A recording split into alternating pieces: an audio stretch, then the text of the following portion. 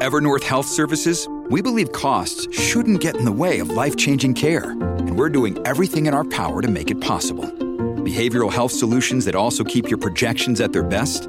It's possible. Pharmacy benefits that benefit your bottom line? It's possible. Complex specialty care that cares about your ROI? It's possible. Because we're already doing it. All while saving businesses billions. That's Wonder made possible. Learn more at evernorth.com/wonder. This podcast is intended for a mature audience. Listener discretion is advised.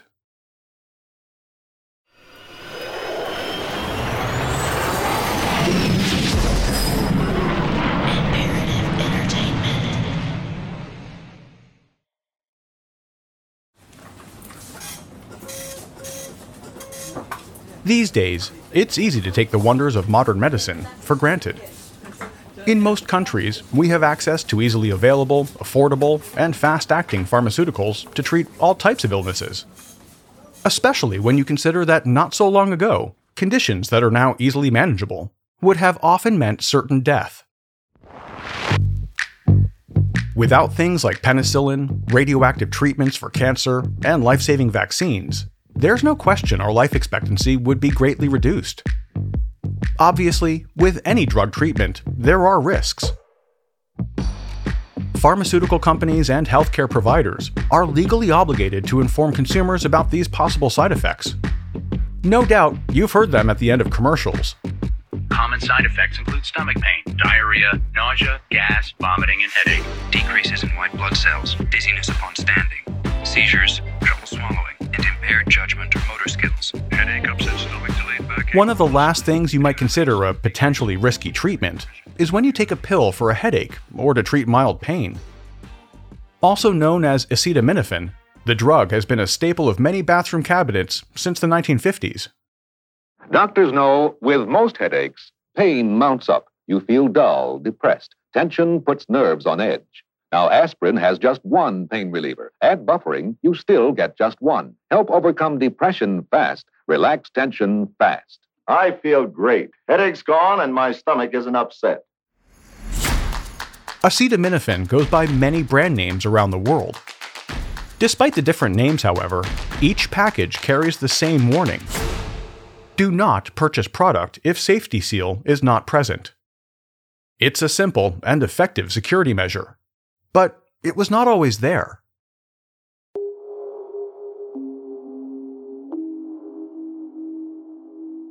In the early 1980s, one popular brand of the pain reliever had the extreme misfortune to be targeted by someone intent on hurting people. It would be the residents of Chicago, Illinois, most impacted, and the disruption to public safety was on a massive scale. On September 29, 1982, 12-year-old Mary Kellerman woke up with a sore throat at her home in Elk Grove Village, just outside Chicago. She took one gelatin capsule of extra-strength Tylenol, hoping it would alleviate the discomfort. But instead of feeling better, Mary's condition suddenly became much worse. Around 7 a.m., her parents found her lying on the bathroom floor, barely responsive. The 7th grader was rushed to the hospital, where she died later that morning. Mary Kellerman's family and friends were devastated. Doctors were at a loss to figure out how the otherwise healthy girl suddenly died. More unexplained, yet similar deaths quickly followed throughout the Chicago area. Authorities would soon discover something so sinister that it struck fear across the country and went on to become one of the most high-profile and infamous cases in U.S. history. My name is Eric Crosby. Welcome to True.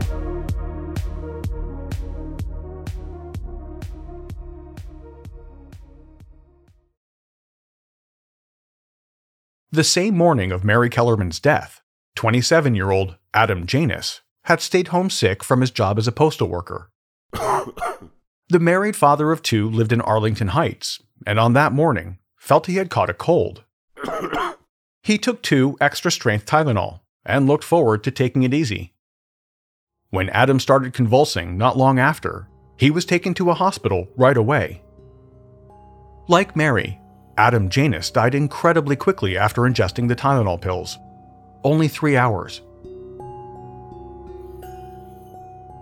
Adam's 25-year-old brother and 19-year-old sister-in-law accompanied his shocked widow back home.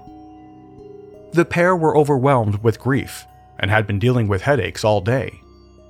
They both took capsules from the Tylenol bottle in Adam's bathroom. Shortly after, they too were rushed to the hospital after becoming severely unwell. Tragically, Adam's brother died the same day, while his sister-in-law slipped into a coma, where she remained in critical condition.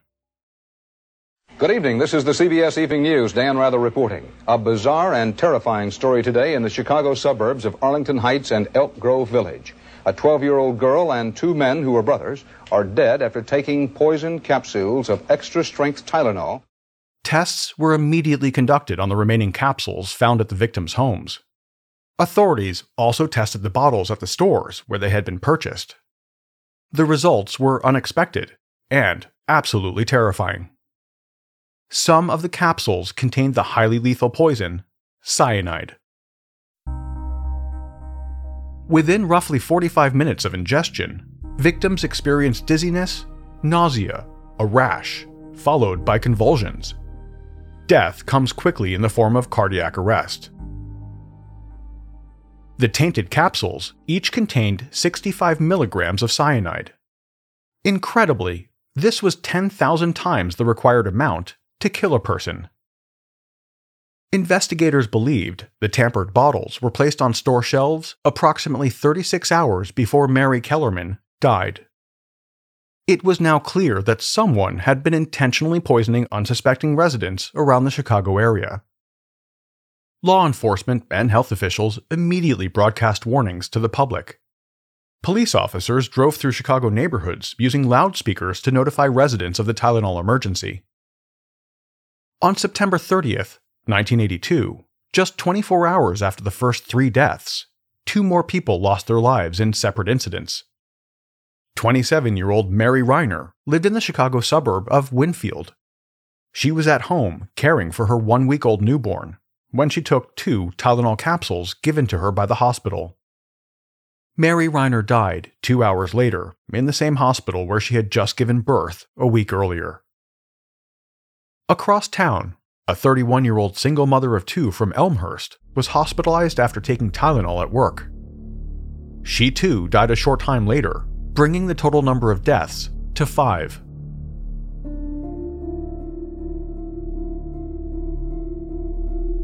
Tylenol's manufacturer, pharmaceutical giant Johnson & Johnson, wasted no time placing an urgent recall on extra-strength Tylenol capsules in the Chicago area. That, however, would be no small task, with close to 5 million capsules to collect. The shocking events were, of course, an absolute public relations nightmare for Johnson & Johnson. At the time, Tylenol was the highest-selling over-the-counter drug in the country. It accounted for almost 20% of company profits during the first 3 quarters of 1982 alone. The company needed to act fast, not only to prevent further poisonings, but also to contain the damage to their brand. On October 1st, Johnson & Johnson began working with the Food and Drug Administration to issue widespread warnings to hospitals and drugstores. They also stopped all production of extra-strength Tylenol capsules. Eyewitness News Update. 5 people are now dead, 1 in critical condition after taking extra-strength Tylenol. Bottles of the pills with the serial number MC2880 are being recalled. As the situation in Chicago made national headlines, consumers across the country were, understandably, panicked. Hospitals were being overwhelmed with calls from the public. Unfortunately, there was little anyone could do but try to answer questions. We only have 3 poison lines, and they're lit up constantly, ever since yesterday morning. Right now, they're telling people which lots of Tylenol are known to have contaminated capsules and checking to see if callers have displayed any symptoms of cyanide poisoning. If they have it, tell them to go in the emergency room. If they don't have that and they took it yesterday, we just tell them, you're probably going to have no problem with it. Just hold on to the bottles. Don't take any Tylenol extra strength for the time being until you hear otherwise. Most of what's going on here is informational. Officials here say if anyone has taken a cyanide-laced Tylenol capsule, they probably wouldn't be able to make it to the phone to call.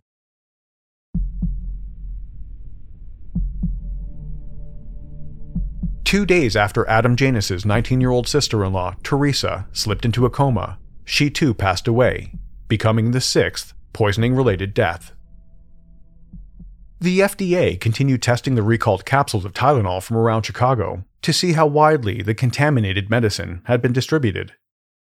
They discovered that the capsules ingested by Mary Kellerman and the Janus family had been from the same batch number.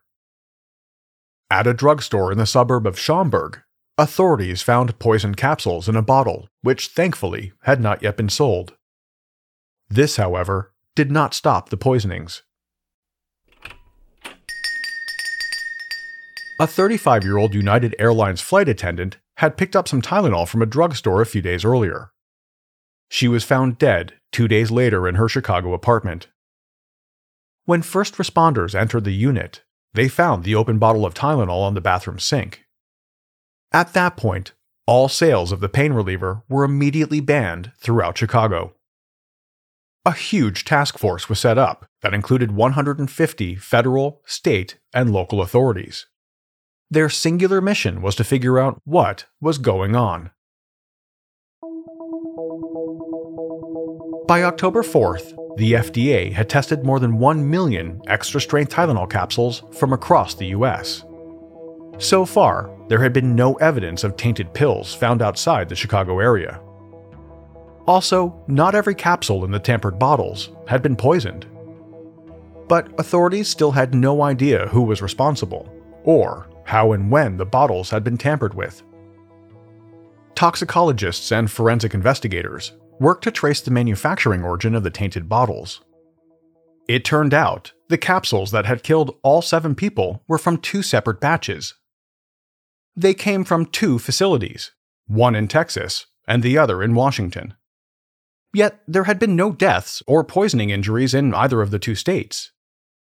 More importantly to investigators, the great distance between both locations indicated that rather than the capsules being contaminated at the point of manufacture, someone had tampered with the bottles after they had arrived at the destination. Investigators developed a theory. After Tylenol bottles had been stocked on the shelves of Chicago drugstores, the killer secretly bought or stole them. Back home, they opened the gelatin capsules, added the cyanide, and after putting the capsules back together, placed the bottles back on store shelves. On October 5th, 1982, a week after the poisonings began, Johnson & Johnson issued a nationwide recall of Tylenol products. This included 31 million bottles of capsules. In the meantime, it came to light that a 27-year-old man from Northern California had become sick on September 30th after taking extra-strength Tylenol. This time, however, the capsules were not laced with cyanide, but strychnine, which is typically found in rodent poison. A total of 3 contaminated bottles were traced to the man's local drugstore. Fortunately, the man recovered, but the nationwide panic had only deepened with fears of copycat poisonings.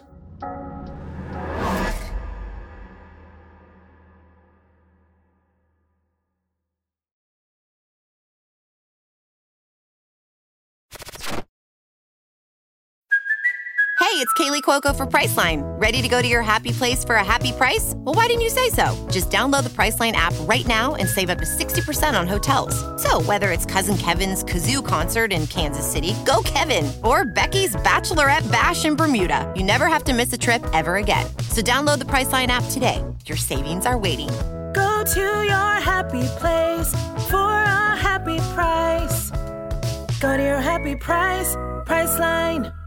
Afford Anything talks about how to avoid common pitfalls, how to refine your mental models, and how to think about how to think. Paula, while certainly you can mess up on $1 million a year, it is far less likely than it is on $30,000 a year. Right. I would meet wonderful people that were struggling with a budget that was super tight. It was 100% you need to make more money. Make smarter choices and build a better life. Afford anything, wherever you listen.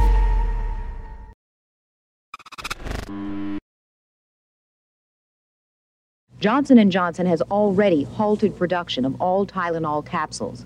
It's asking stores to take them off the shelves. Preliminary findings of random surveys being conducted by Johnson & Johnson. They know this much about what the public thinks on this whole thing so far. A significant number of people, as many as a little more than a third actually, question whether they will ever buy the capsules again, and not only the capsules, but whether or not they will actually buy. Within days, Johnson & Johnson had lost the equivalent of around $270 million in today's value. So the company took very public steps to put people before profit. The CEO started making daily appearances on TV, keeping viewers up to date with the latest developments and offering reassurances. We have to understand that this is not the way we normally perform. This is not what we expect of ourselves. When we start up operations there again, that we will be able to ensure the safety and quality of the product that people should expect from us. It launched a nationwide advertising campaign, warning people of the dangerous situation. As testing continued on all Tylenol products, it became apparent that only the capsules had been tainted, not tablets. The public was quickly advised that bottles of Tylenol capsules could be exchanged for tablets. Johnson & Johnson also set up a hotline and staffed it with specialists to answer questions and provide information.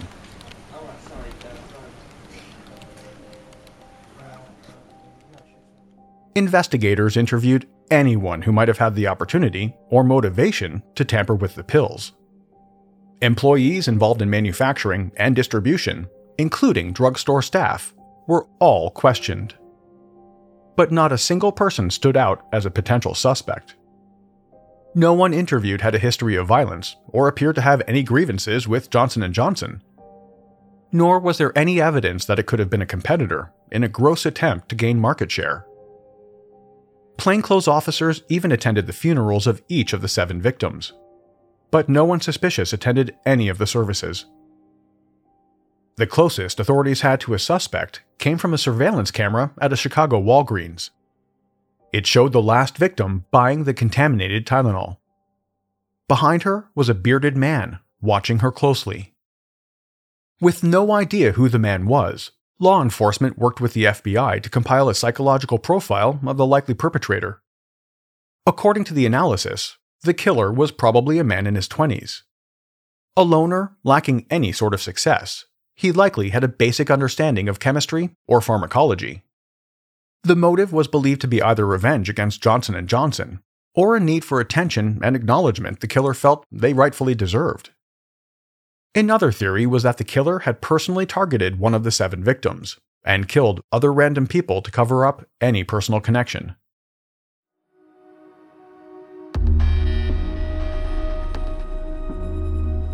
On October 6, 1982, 8 days after the situation began, a letter arrived at a Johnson & Johnson office in Pennsylvania. It read, "Gentlemen, as you can see, it is easy to place cyanide, both potassium and sodium, into capsules sitting on store shelves. And since the cyanide is in the gelatin, it is easy to get buyers to swallow the bitter pill. Another beauty is that cyanide operates quickly. It takes so very little, and there will be no time to take countermeasures. If you don't mind the publicity of these little capsules, then do nothing. So far, I have spent less than $50, and it takes me less than 10 minutes per bottle. If you want to stop the killing, then wire $1 million to bank account number 8449597 at Continental Illinois Bank, Chicago. Don't attempt to involve the FBI or local Chicago authorities with this letter. A couple of phone calls by me will undo anything you can possibly do." The ransom note was soon traced to a 35-year-old man named James William Lewis. Lewis had a history of mental health issues. violence, and allegations of fraud. He and his wife used to live in Chicago, but had left for New York City after he sent the extortion letter. The search for Tylenol suspect James Lewis zeroes in on New York City, where authorities say Lewis and his wife were spotted less than a week ago. An investigation is underway into the His name was quickly all over the news as a potential suspect, so he was forced to backtrack. Despite what he said in the letter, he was now strongly maintaining his innocence in connection to the murders.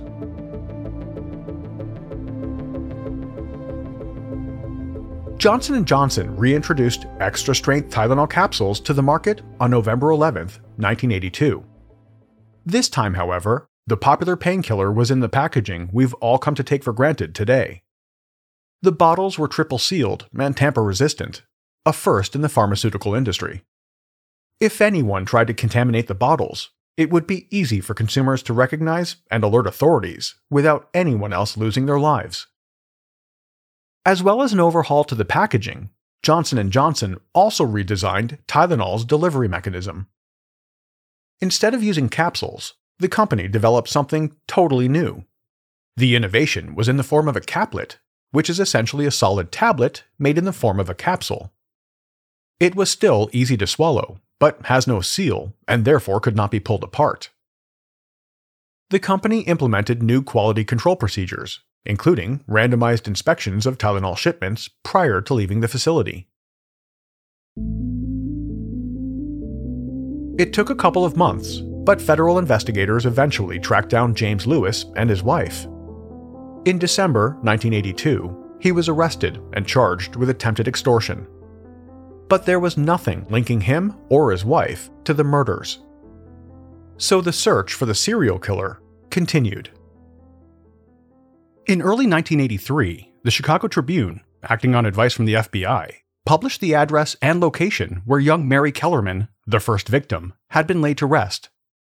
The intention was to entice the killer to visit the girl's home or the cemetery to revel in their work at the scene of the crime. Despite placing both locations under 24-hour video surveillance for the next few months, no one of any interest was identified.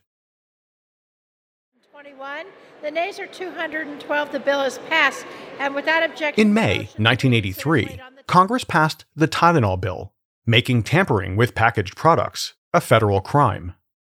The move coincided with strict changes to packaging regulations implemented by the FDA to minimize the potential for product tampering.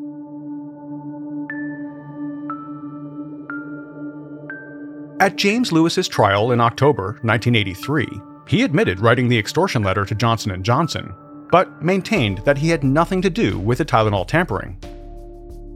He was convicted and sentenced to 20 years in prison.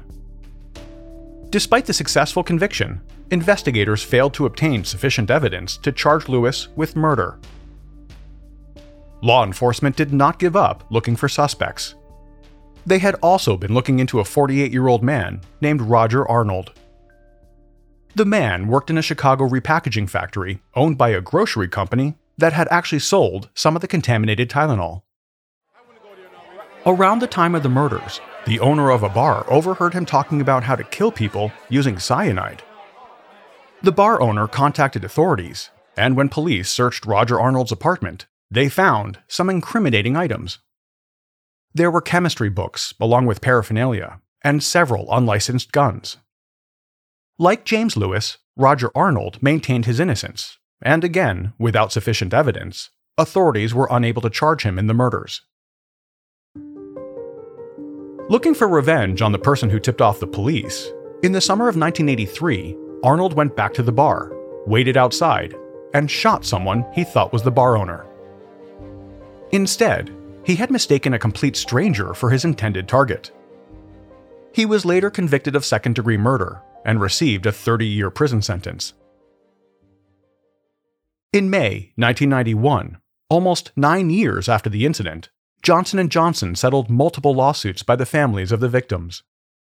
Each one was negotiated out of court for undisclosed amounts. I always try to do the best I can for my family, and that includes using a pain reliever I can really trust. For many years, we've taken Tylenol.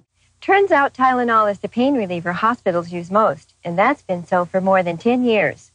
Well, if hospitals trust Tylenol, that confirms my own trust. For relief you can trust Tylenol. Hospitals do. Tylenol, safety sealed for your protection.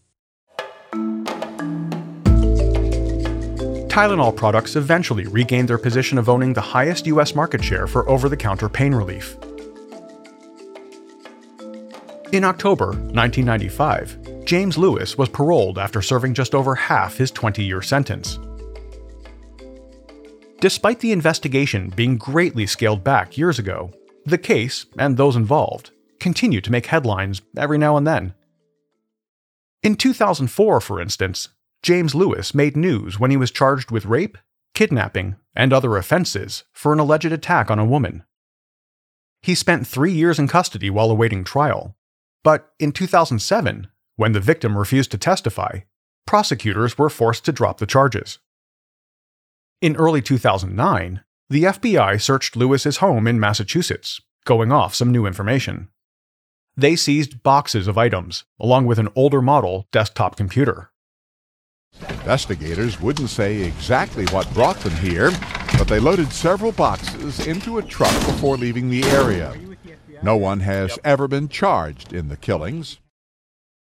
As far as the Department of Justice is concerned, James Lewis is responsible for the poisoning, despite the lack of evidence against him. In 2010, he and his wife were ordered by a judge to provide fingerprint and DNA samples to police, but nothing came of it. Over the years, he has shared his theories with authorities, even going as far as drawing pictures of how the killer might have poisoned the capsules. It was all hypothetical, of course, but many felt this only served to implicate him further. As if toying with police and the public, in 2010, James Lewis published a book, ironically called Poison. In the psychological thriller, victims are poisoned with, you guessed it, cyanide. The work of fiction, understandably, has received public pushback and critical scrutiny since its release. While Lewis has remained the prime suspect, the investigation did, at one time, focus on another infamous serial killer. In 2011, the FBI requested DNA samples from Ted Kaczynski, also known as the Unabomber. Kaczynski is serving a life sentence after pleading guilty to setting 16 explosions that killed 3 people. His defense attorney says he thinks the FBI is seeking simply to rule him out as a suspect in the Tylenol case. Kaczynski has so far refused to allow a sample to be taken. His lawyer told the government it will have to get a court order to obtain the DNA. They also note that Kaczynski hasn't been indicted in connection with the Tylenol investigation, and no such federal prosecution is currently planned. While his first 4 bombings were committed in Chicago from 1978 to 1980, Kaczynski has always denied any connection to the Tylenol murders. Supporters of this theory point to the fact that he sometimes stayed at his parents' home in the Chicago area during 1982 when the poisonings occurred. But in later years, a more sinister theory has been presented. Mary Reiner's daughter, Michelle, is of the firm belief that the killer was not an unhinged random member of the public, but someone close to Johnson & Johnson. This idea has also been supported by former Johnson & Johnson employee, Scott Bartz. In his book, entitled The Tylenol Mafia, Marketing, Murder, and Johnson & Johnson, he states that someone with knowledge of packaging and distribution is likely responsible. To this day, the case remains unsolved. As of 2009, Johnson & Johnson was still offering $100,000 for information leading to the killer's conviction.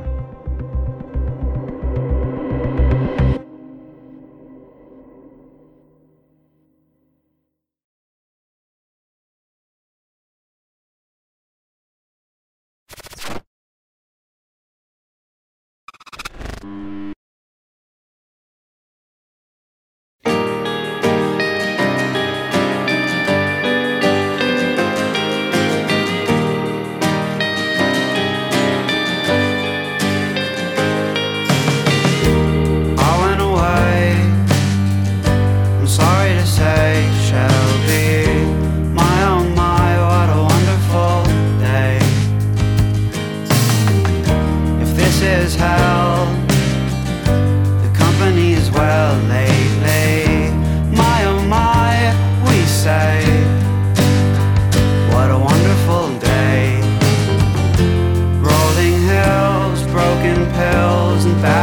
reception.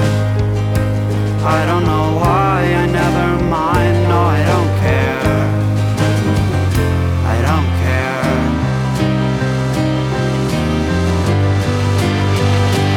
When we grow older, fall past over, blue hearts in the sea. When this is over, far past older, what's gonna happen to me?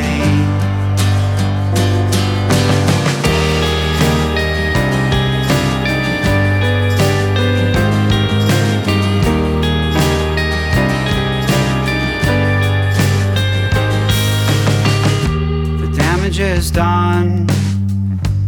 People, they talk too much. My oh my, what a worrisome sound. Blue cartoons on Martian moons, they say, welcome home, you're dead. What a wonderful day. Rolling hills, broken pills, and bad reception.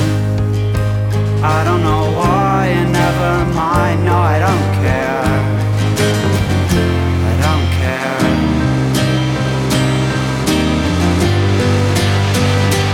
When we grow older, fall past over, blue hearts in the sea. When this is over, far past over, what's gonna happen to me?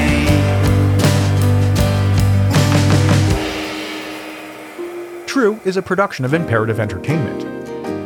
This episode of True was researched and written by Gemma Harris. The executive producer is Jason Hoke of Imperative Entertainment. The cover art and design were created by Jenna Sullivan. True was created and is produced by me. Have any comments or questions? Email us at podcasts@imperativeentertainment.com. A huge thanks for listening and for your amazing reviews and ratings. I'll be back next week with another episode.